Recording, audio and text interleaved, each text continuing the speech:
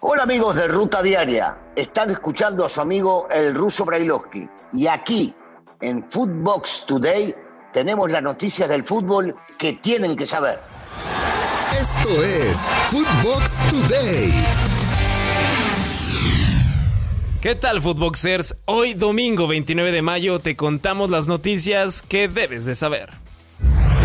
Real Madrid, rey de Europa. El Stade de France recibió la final de la Champions League y la tercera en la historia entre Liverpool y el Madrid, siendo los merengues los que se llevaron la orejona con marcador de 1-0, anotado por Vinicius Jr. Courtois y Benzema fueron los héroes del cuadro merengue para conseguir la Champions, y Ancelotti es el primer técnico en ganar 4 Copas de Europa. Escuchemos a Karim Benzema, después de conseguir otro éxito.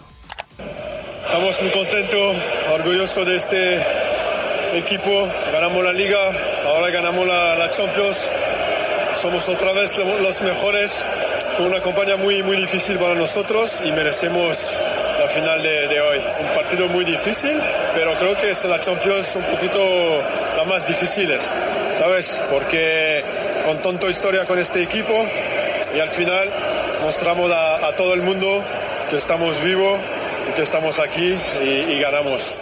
A pesar de la celebración de la Champions, no todo fue miel sobre hojuelas, y en el partido más importante de la temporada para UEFA, pues el silbatazo de inicio se vio retrasado 30 minutos, ya que aficionados de Liverpool a las afueras del estadio rompieron los protocolos y comenzaron a ingresar al inmueble sin boleto en mano. El adiós de un grande. Marcelo anunció que no jugará más en el Real Madrid.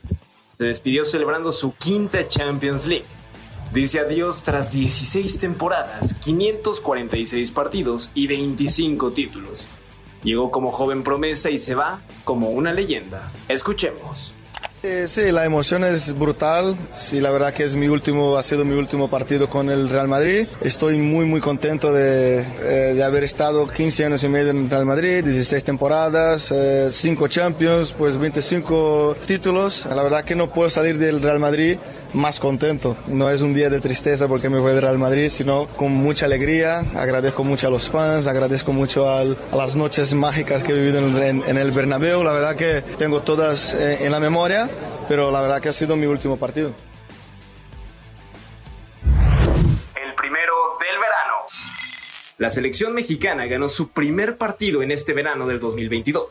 El equipo del Tata supo manejar el encuentro ante Nigeria y se impuso 2-1, con anotaciones de Santiago Jiménez y autogol de Ekong. Ricardo Cadena seguirá en Chivas. Según TUDN, después de levantar al equipo tras la salida de Michele Año, Ricardo Cadena se mantendrá como técnico de Chivas para el siguiente torneo. La directiva rojiblanca, encabezada por Ricardo Peláez, le daría continuidad a su proyecto. Solo cerca de tener técnico. Ricardo Valiño está afinando los detalles de su contrato con la directiva de Xolos para convertirse en el nuevo entrenador del equipo. Ya se despidió de Morelia, donde fue campeón de Liga de Expansión. Chelsea vendido. El cuadro blue confirmó que han llegado a un acuerdo definitivo para vender al equipo al consorcio de Todd Boehly y esperan que la transacción se complete este mismo lunes.